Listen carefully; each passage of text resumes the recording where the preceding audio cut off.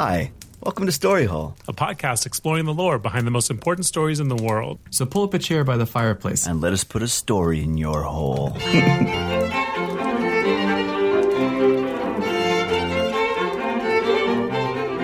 Hi, I'm Roger. Hi, I'm Joey. And I'm Kevin. Is there a TV show that you guys really connect with? Like one that you feel really represents your life and your lifestyle? Darkwing Duck.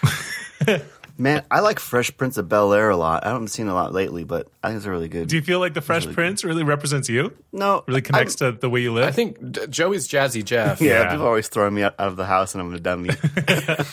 I don't know. In my heart, I guess it doesn't really match me at all. Never mind. Yeah. Kevin, are you Darkwing and Darkwing Duck? Yeah, I'm Darkwing Duck. I am an inept Batman. And I'm always saying, let's get dangerous. Yeah, it's true. That's actually true, though. You say that way too much. Yeah. I do. Well, for me, I think there's only one show that really represents me and my world. And I bet you guys can guess what it is. Darkwing Duck. Chippendales Rescue Rangers. Close. It's Sex and the City. Oh, yeah. And Sex and the City was a TV series that ran from 1998 to 2004 about what it's like to be a rich, successful single woman in New York and all the ups and downs of dating in that world. And it's basically like reading my diary, except that I'm a man and I'm married and I live in the suburbs, but it still really resonates with me and with a lot of people because the show was a cultural phenomenon for years. Did either of you guys get swept up in Sex and the City fever? Dude, I know nothing about it. I think I watched one episode. It was just so I could maybe see some boobs. There's boobs in that show? It was an HBO show, right? No, there's not. Isn't it like a sitcom or something? It is, but it's surprisingly risque. I'm sorry. Are you saying the show called Sex and the City is surprisingly risque? That's a good point. It's about as risque as you think it would be. Yeah. Okay, great. So on today's Hole, we're going to take a look at the story of Sex and the City. Like I mentioned, Sex and the City is about what it's like to be a woman in your early 30s dating in New York. And really, it's about the lives of 4 women in particular. Their names are Carrie, Miranda, Samantha, and Charlotte. And we'll talk about who each one is and what they're about. Let's start with Carrie. The show follows her as the main character for the most part. So the majority of the story we'll be talking about revolves around her. Carrie is a journalist, and she writes for a newspaper called the New York Star. Her column is titled Sex and the City, which is where the show gets its title from, obviously. And it's also kind of the loose framework for the show, because her column is all about taking a critical look at what it means to be single and living in the city. And maybe she's kind of trying to give a voice to all the single women struggling through the obstacles and pitfalls of dating. She never did as good of a job as Beyonce, though. No? Did Beyonce write a column about dating? She wrote that song, didn't she? All the Single Ladies? All the Single Ladies, yeah. She wrote a lot of songs and really gave a lot of empowerment to a lot of women out there. And I respect her for it. Genuinely, she probably did do a very good job at that. I was making a joke about the All the Single Ladies song, but she deserves a lot of credit. I agree. Queen Bey. But Carrie is smart. She's well educated. She's really fashionable. She really focuses on style a lot. There's a number of times in the show that refers to how much money she spends on clothes.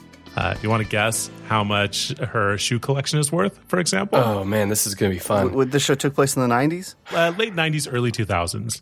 Okay. Can we get some context on like what kind of bank she's running in? What's she rolling in? I mean, she's a columnist for a newspaper, and she lives in Manhattan. So okay. $60,000 worth of shoes. Wow! Whoa. What? I want to take a modest 10,000, please. The actual number is 4,000, which seemed like a ridiculous a lot to me, but it really isn't that much at all. I mean, in comparison to how much do you think your shoe collection total worth is?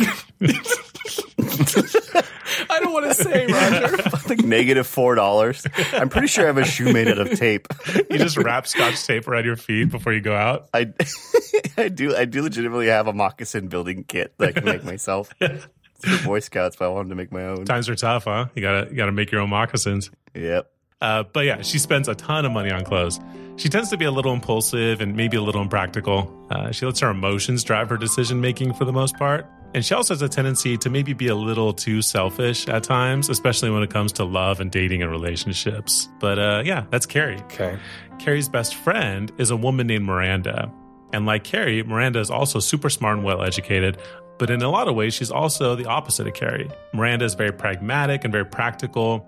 She's a hotshot lawyer, and she definitely has more of an analytical, factual, kind of lawyery view of the world. She tends to be the voice of reason to Carrie's impulsiveness. She's also pretty cynical about relationships. Just based on her own experiences, she doesn't really trust the motivations or the abilities of most of the men in New York. So she tends to come off... hold on, pause. Abilities? Yeah, she thinks most men are just kind of bumbling idiots. Oh, okay. I thought maybe that was going to lead somewhere else. Or sexual abilities. I mean, that too, though. Yeah, she's very negative, pretty hard on guys, and yeah, just generally very cynical when it comes to love. Okay. When we start the show in episode 1, it's actually Miranda's birthday. She's turning 30-something, and to celebrate, she's having a big party. And of course, Carrie is there to celebrate with her. And joining them are 2 other friends as well. And they're also the 2 other main characters of the show. It's Samantha and Charlotte. Samantha is a little older than the other girls, and in a lot of ways, she's more confident. She's very sex positive, very open. She calls herself trisexual because she's down to try anything. Oh. That's a good cross-section of what the show is like. Yeah. Like that kind of writing. Yeah, just a heads up. Maybe the worst writing of any show I've ever seen. It's absolutely awful. I can see how in the 90s, late 90s, that's kind of a fun, like flirty, progressive way of approaching that. But nowadays, I think that's, I would say, kind of the dominant theme of the show is progressive writing for 1998 that hasn't aged well at all and just seems really backwards now. Yeah. Yes. I mean, to be fair, I could see that line being used on 2.5 Men, and that's only like that's true. 3 years old. Yeah. She also doesn't feel any pressure, any strong desire to find a long-term relationship or to settle down. She likes casual dating and one-night stands, and in general, she just prefers lust over love. And that kind of sets her apart from Carrie and Miranda. Carrie wants to find love. And Miranda, even with how cynical she is about it, it's because she wants to find something stable and long-term. But not Samantha. She doesn't need a relationship to feel fulfilled, which is a pretty cool character. You know, we're talking about being progressive. For that time, that was pretty progressive. In a lot of shows and movies, the sex-positive woman was usually painted as being kind of negative, something shameful or ridiculous. But Samantha broke that mold. Mm-hmm. She's strong and she knows what she wants, and she isn't hindered by outdated ideas of femininity or anything like that. So she was seen as a pretty inspiring figure in 1998. That's good. And also, like the others, she's rich and successful. She runs her own public relations firm. And in general, she's just really confident, very self-assured.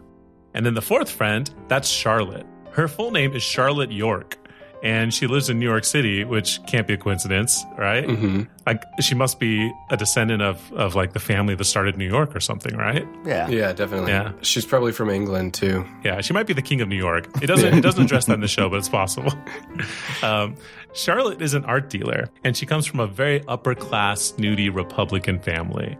She grew up rich, and she was prom queen in high school, and in general, she's very waspy, and she's basically the opposite of Samantha when it comes to views on love and sex. She's super conservative. She wants love, not lust, and her views on dating and sexuality are very traditional. She believes that women should be reserved, and they should play hard to get, and men should be knights in shining armor that are pursuing them. And she's even to the idea of not sleeping with someone until they're married. And usually, the other 3 friends think she's too naive and old-fashioned. They kind of give her a hard time for it. But at the same time, Charlotte's super positive and optimistic and just a really good supportive friend. So, those are our girls. Carrie, the emotionally driven, kind of selfish, impulsive writer. Miranda, the practical, career-driven, cynical one. Samantha, the confident, promiscuous woman that knows what she wants, and she wants sex over emotional attachment. And Charlotte, the conservative, old-fashioned one that wants to marry her knight in shining armor and settle down. I feel like I can accurately identify which of the 3 we all are at this point. Oh, you think so? I think so, yeah. I feel like I'm Miranda. Yeah, I would agree. That Joey is Charlotte. Yeah, uh-huh. Charlotte, this last one? The positive. Yeah, you're the conservative one that wants... Snooty Republican? Conservative? She's she's not super snooty. She's just more, comes from a very kind of upper class background. And that's not you, Joey. But I would say that your views on dating tend to be a little bit more conservative, right? I think you have an idealistic view. I don't know. I don't know what I'm doing. All right, I'll take it. And then Samantha for Roger. Yeah, good. I like that. Thank you. We just need to find our Carrie then, huh? Yeah, we're missing one. Yeah, she's really the leader, so we need to get a Carrie on the show. Carrie is Sarah Jessica Parker, correct? Mm-hmm. We should just see if Sarah Jessica Parker is available. Yeah, she's probably not doing anything anymore now the show's over. Yeah. Sex in the City 2. Yeah, there is a Sex and the City 2. It's a movie that came out. Oh, wow. We're not going to get into the movies, but maybe on the sequel to this episode. After we listen to it, though, we'll be ready to watch that movie. Yeah, I can't wait. Movie night this weekend. Yeah. Let's do Sex in the City 3. It's a new show. It's not even a reboot. It's a continuation of the original one. And it takes place in Simi Valley at your house, Roger. The city that we live in, Simi Valley. Sex in the City 3, Sweaty Boys. So, anyway, let's get into the story. It's Miranda's birthday, and her and the other three are celebrating. And of course, the conversation drifts towards their love lives. Carrie, Miranda, and Charlotte start venting about how difficult it is for them to find what they're looking for with men. Samantha responds by telling them that they need to stop complaining and just rethink the way that they date men. Her suggestion is that they need to start thinking like a man and just sleep around without any kind of emotional attachment. If they can't beat them, then they should just join them and play the same game. At first, the girls dismiss the idea. They're like, what about romance and love? And Samantha says that the idea of waiting around for Mr. Right is an illusion and it's a waste of time. Charlotte, being the traditional one, says that that's a terrible idea. But Carrie, it gets her thinking. Maybe Samantha has a point. Maybe she should start dating like a man. And in the beginning of the series, that's the basic premise of the show. What would happen if a woman starts dating like a man? If a woman was going to base her dating like a man philosophy on you specifically and how you date, what would that look like, you think? Oh, wow. That's a complicated question, Roger. Let me set up my thesis for this essay I'm about to write. They're not asking if to date like a man. It's to date like a Joey would. Yeah. All right. Well, I mean, you got to be pretty lazy. I mean, I'll see you like once every 3 weeks. Is that cool? And then just like take me to a place where there's a lot of puppies. Yeah. That or like, hey, let's go to an astronaut place or some sort of. You mean space? Yeah, let's just go to space. Let's go to space, find some puppies, and I'll see you once every 3 weeks. That's what dating like a Joey is? Yeah, pretty much. It's great. Let me tell you. Anyway, now Carrie's out on the town. It's her first night out trying out her new dating philosophy. And she's hanging out at a bar when she sees a guy that she used to date sitting by himself. And this guy was a real jerk. He was selfish and rude, and their brief relationship wasn't good at all. But hey, if she's going to start dating like a man, maybe this is her opportunity. So she walks up to him and she says, hey, do you want to get together later? And the guy is surprised and says, didn't you say you never wanted to talk to me again? And Carrie's response is, who said anything about talking? Wink, wink. Ooh. And with that, they go back to his place and things get very steamy. Oh. And as soon as Carrie has had enough, though, she just abruptly gets up, gets dressed, and walks out of the guy's apartment without even really saying a word, not caring at all about him or the way that would make him feel or anything. She just got what she came for, and now she's walking out of his apartment. Is that what the way men are? Uh-huh, yep. Men just get up and leave? Yeah. I mean, that's just a little rude. Yep. That's the entire premise of the beginning of the show is that men just bone anything and have no consideration for anybody else. So the 1990s must have been a rough time in the dating scene. Dude, yeah. I mean, I think there's some truth to that. Yeah. I think men are more manipulative in that way for sex stuff. Maybe. I mean, those are some pretty rigid gender expectations. Yeah. And that's really what this show is about ridiculous gender assumptions. So Carrie leaves the guy's apartment and she's strutting down the street feeling really good about herself when somebody walking the other direction runs into her in an accident, and it makes her drop her purse on the sidewalk, and the stuff she keeps in her purse spills out all over the place. And what she keeps in there is a handful of different types of makeup and 6 condoms, which Carrie points out in the narration of the episode are ultra textured with a reservoir tip. And it's super embarrassing. Everybody sees her reservoir tipped condoms all over the street. So she kneels down and she's trying to pick them all up and put them back into her purse when someone stops to help her out. And she looks up, and you're not going to believe this, the person that stopped to help her is an absolute hunk, like a perfect 10 out of 10. He's wearing a suit, and he has a chiseled jaw and like beautiful 1990s hair. Only in Manhattan, huh? Yeah, right? It's a classic love story. Mm-hmm. He reaches to hand her the condoms, and their hands touch, and their eyes meet, and she's just smitten. It's a beautiful moment. It's definitely the most romantic condom pickup I've ever seen. Yeah. Sounds nice. Yeah. But Carrie thanks him, and they exchange a couple flirty glances, and then they go their separate ways. And that's it. But don't worry, we'll see this dreamboat again. Oh, thank goodness. Yeah, I can't get that hair out of my mind. Can't get the hair out of my mouth.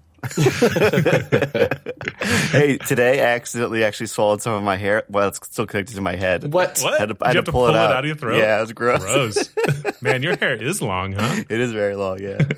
I hope you can you get it long enough that you can swallow it and poop it? It's still connected to your head. Isn't that miles of of my intestines? Yeah, did you know if you stretch out someone's intestines, they'll wrap around the entire earth? Is that true? No, I don't think so. Can you imagine that? No. Okay. So it's a couple nights later now, and all the girls are out doing their own things. Miranda and Charlotte are on dates. And this isn't really important to the story at all, so don't feel like you have to remember these characters' names. But the names of the men that they're on dates with are great. Miranda is out with a man named Skipper Johnston. Oh, this is and good. Charlotte, and Charlotte is out with Capote Duncan. Wow. Who would you rather be? Would you rather be Skipper Johnston or Capote Duncan? Capote. I mean, Yeah. I want to be Skipper. Yeah? Yeah, my dad would call us names like that when we were kids. They call you Skipper Johnston? Babe, that just makes me think of my dad. Anyway, while those two are out doing that, Carrie and Samantha are at a bar together. And it's the kind of bar that has a lot of potted plants, and they serve martinis, and people there wear like business suits. But the name of the bar is Club Chaos, Cool. which is maybe the least appropriate name for that type of bar.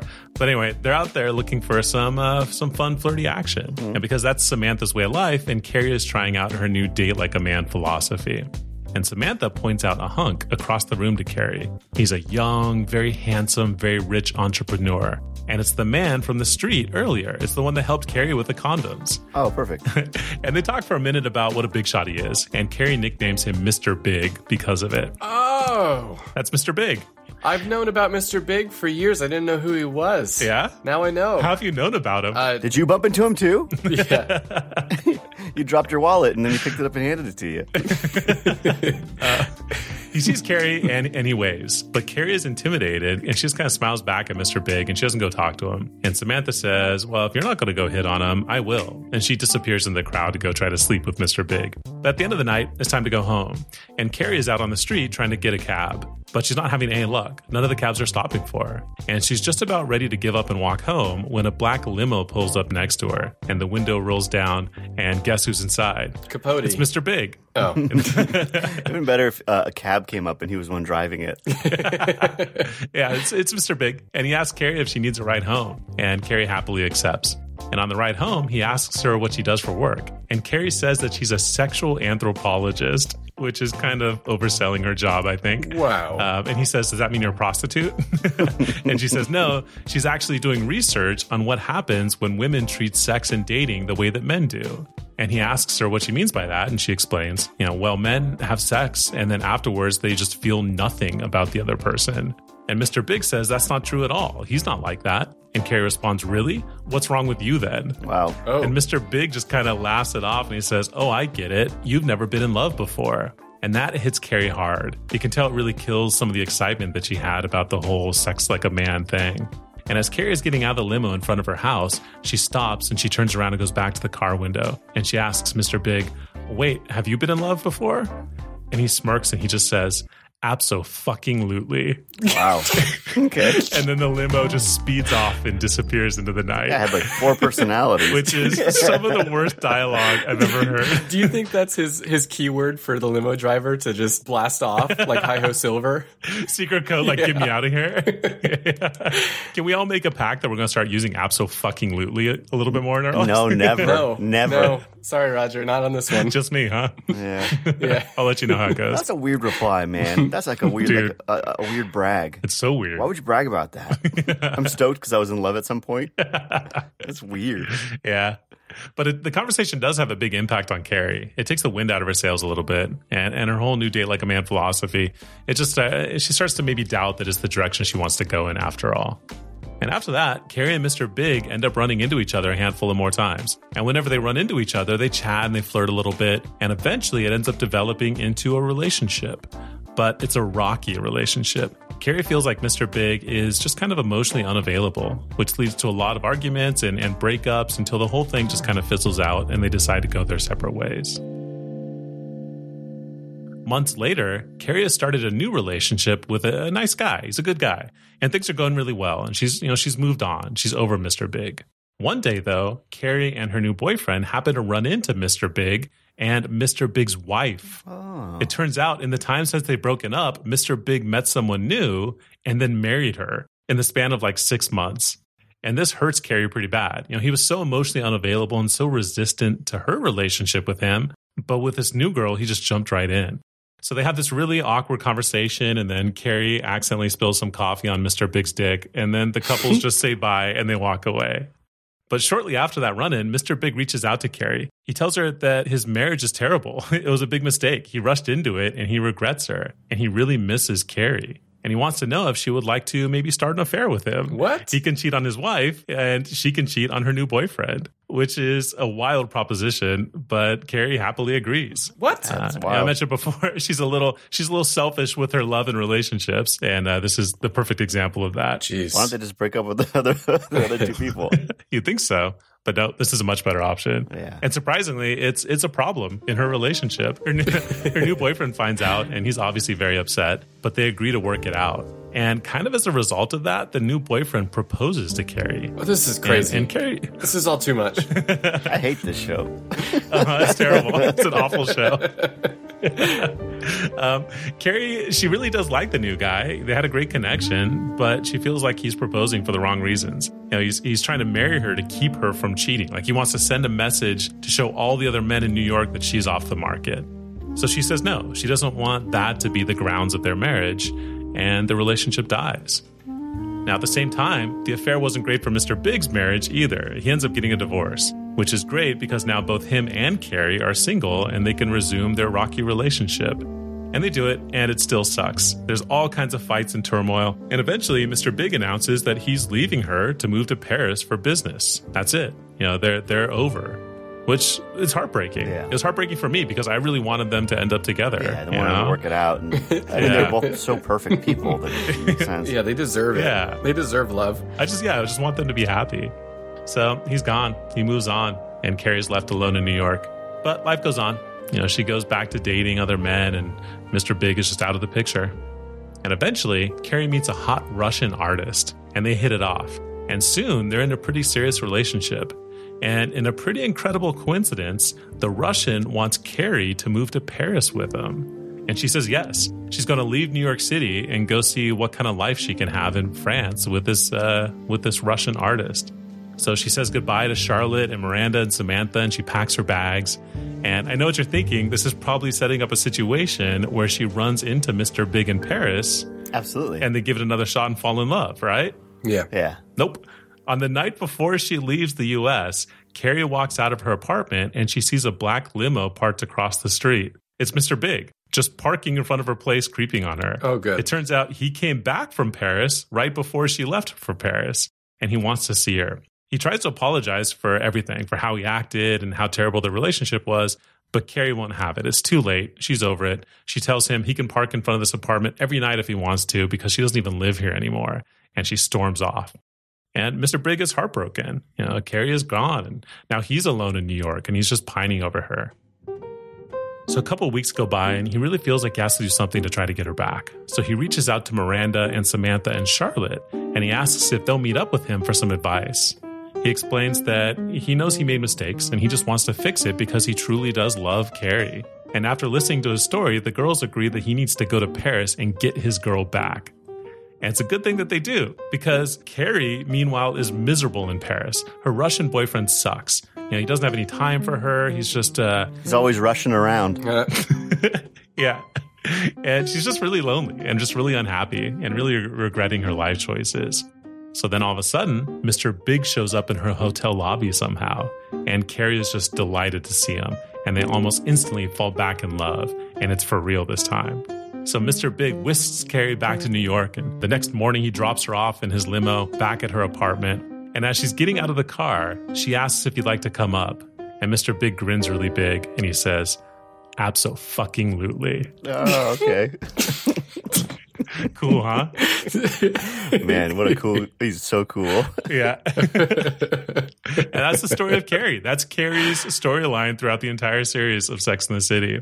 They do expand on her relationship with Mr. Big in a couple of Sex and the City movies that I mentioned, but we'll cover those in our next our next Sex and the City podcast. Oh, great. Or our standalone Sex and the City spinoff. Anyway, Carrie is definitely the central character of the show. But while all that's happening, the other three girls are having their own lives. Do you guys want to talk about what happens with them? Oh, I can't wait. Yep. Okay, so who do you want to know about? Charlotte, Samantha, or Miranda? What do you think, Joey? Let's go with Samantha. Samantha? Yeah, I think Samantha sounds like the most fun. Or do we want to save the best for last? They're all juicy, so it doesn't even Okay, matter. Samantha it is. Okay. Samantha, she's the sex positive one that prefers one night stands, right? And she sticks to that for the most part. She rarely dates anyone for any length of time. She just kind of sticks to a carefree single lifestyle until she's at a restaurant and she spots a very sexy waiter. And it turns out he's an aspiring actor and model. And Samantha thinks that he might have some real potential, both as a fun guy to sleep with, but also as a potential client for the public relations firm that she runs. So she goes up and she talks to him, and he agrees to both of those things. They sleep together, and he becomes one of her clients. And both those things go really well. Samantha and him hit it off, and at the same time, her public relations work starts to make him a real successful actor/model. And over time, the relationship continues to grow and gets more and more real. And Samantha resists it at first. She's reluctant to commit to any real relationship out of fear of losing the single lifestyle that she loves. But eventually, that starts to shift. Samantha gets diagnosed with cancer. Oh. And she beats it, but it's a really hard road. Her hair falls out, she goes through chemo, and it's just really tough. But the whole time, the sexy model stays by her side. And it makes her realize that she really does love him and she wants to be with him. And with that, Samantha, the committed bachelorette, ends up in a committed relationship. That's Samantha. Now, do you want Charlotte or do you want Miranda? Yep, Kev. Charlotte. Okay, so Charlotte is the traditional conservative one, and she just really wants to get married and have like a stable conservative family at home. So she sets a goal for herself. She decides that within the year, she will find a husband. And luckily, she meets a guy that she thinks could be perfect husband material. His name is Trey McDougal. And he rescues Charlotte after she is almost ran over by a taxi. So he's like literally her knight in shining armor that came to rescue her.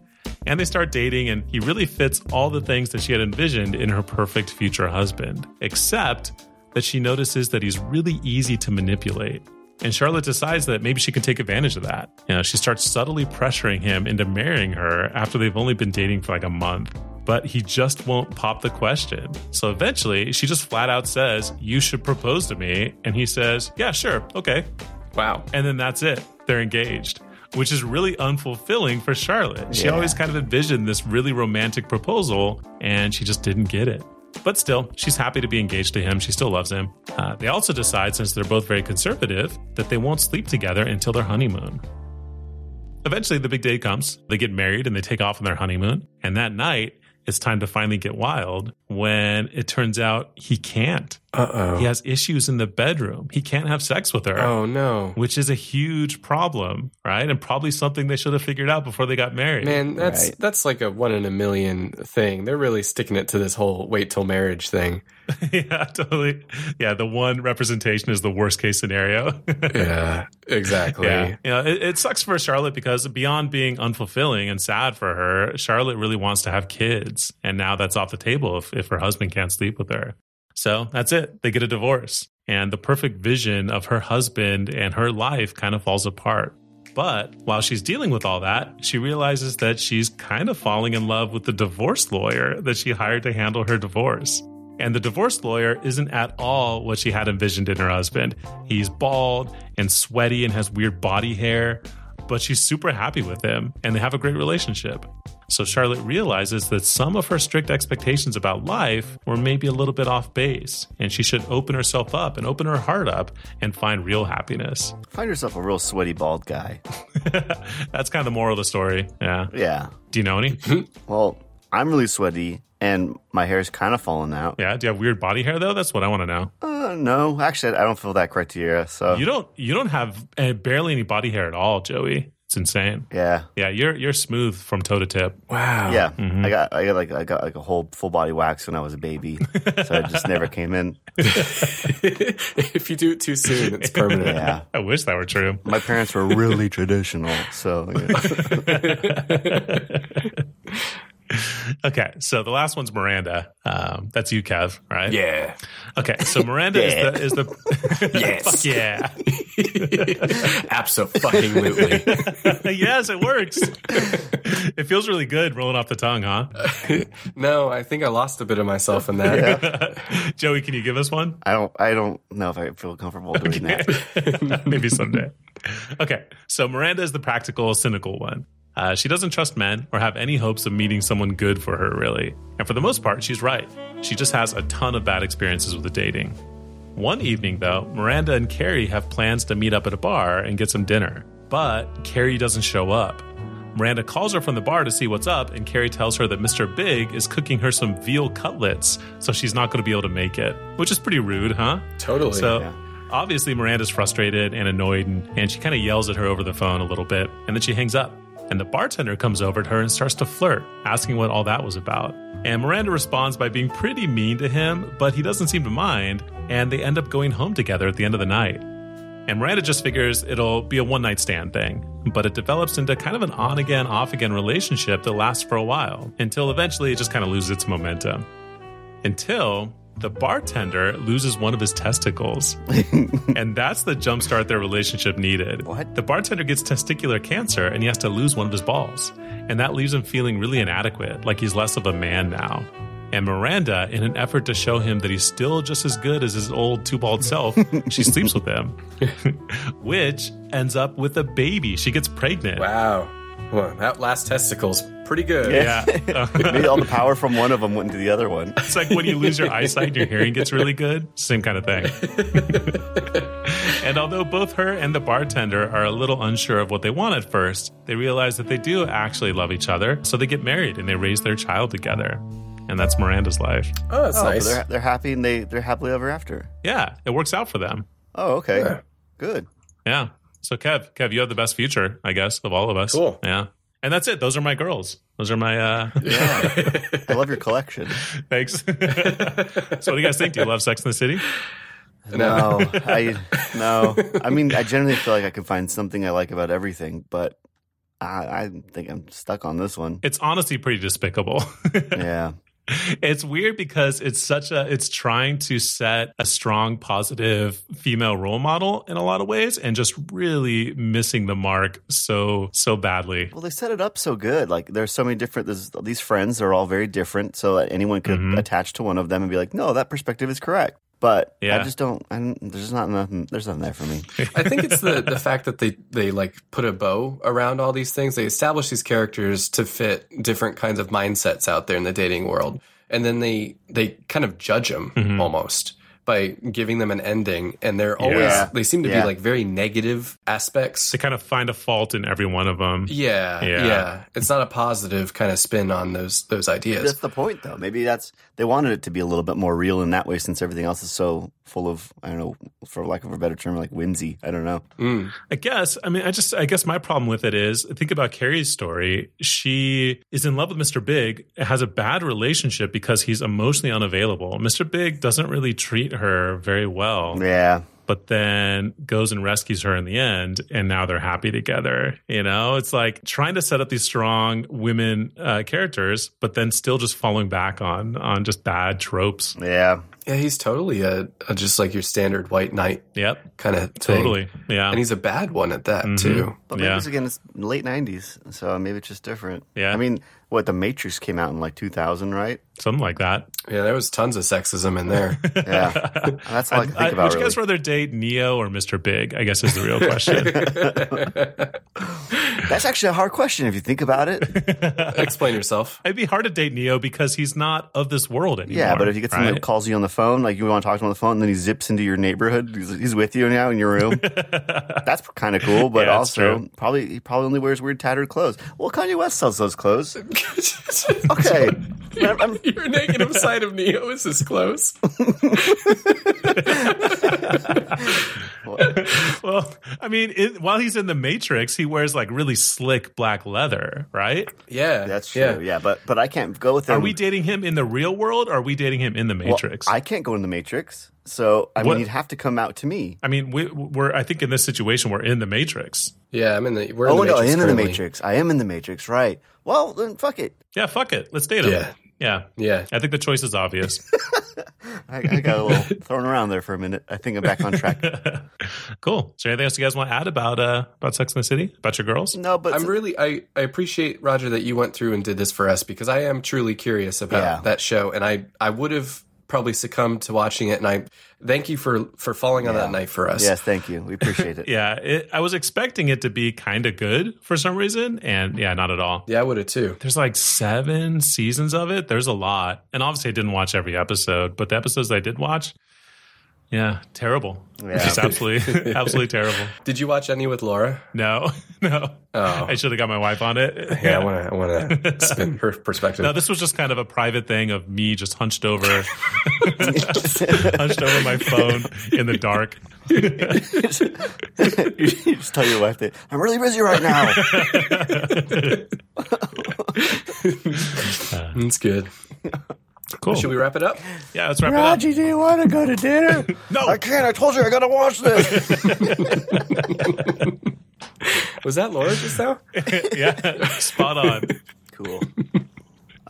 We got a little shout out for James, who just sent us a nice little email. He played us all in a very equal light by giving us 3 options for who he was addressing it for: Roger, Kevin, and Joey in different orders.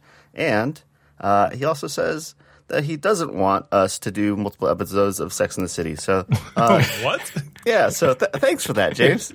I'm with you. You're the kind of listener that I want around. Thanks for saving us, James. I mean, we all agree it's not good, but we all agree we want more, right? Yeah, I mean that's Yeah, it's true. I was going to do a standalone podcast. A side project was just me talking about Sex and the City. Roger in the City. Sex and the Roger. I was thinking Sex and the Roger. Cool. Thanks, James from Omaha. Yeah. And if anybody else wants to send us an email, that'd be great. We'd love it. If you have any suggestions for stories you'd like to hear, or just anything you wanna tell us, send us an email at storyholepodcast@gmail.com. And follow us on Instagram. That's Storyhole. What is it? Storyhole Podcast? Storyhole Podcast. Yeah. Yeah, just Storyhole Podcast. You can also add us on Twitter. You can be our 11th follower. Storyhole Podcast 1. Get in on the ground floor. Yeah. And also, if you wouldn't mind going to iTunes real fast and just sending us like a quick rating. If you don't have the time to write down a full review, it's really fun to read those, though. Yeah, we'll read it on the show. Yeah, we will read it on the show verbatim, regardless of what you say. I finally got my wish granted and was lambasted by So Coolio. Yeah. I'm set free. He granted my third and final wish, and so now You need to pass that mantle on to one of us. Yeah. Who do you want to give it to? my heart says Roger. Okay. Yeah, so hey, if anybody could leave a review on iTunes that just really lets me have it now, I guess that'd be great. Just really make me feel bad about myself. Yeah. Yeah. I could use it. Yeah, I could get knocked down a peg. On that pedestal for a long time in my eyes. Yeah. I have one last thing I want to say real fast. Yeah. This is episode 51, right? Oh, yeah. Yeah. Next one's going to be the last one of the season. Yeah. Grand finale of season 1 next week. Grand finale. We're gonna leave you with a crazy cliffhanger. One of us dies. Yeah. You'll never guess who. And one of us is pregnant. Yeah. We'll be back, though. Season 2 probably starting early July, I would imagine, right? Yeah. Yeah. Yeah. So we'll talk about that more next episode. Want to get that summer vacay in. Yeah. I'm going to hit the beach. I'm going to go to Manhattan. Great. Well, thanks for listening, everybody. Yeah, thanks. Bye. See ya. Bye.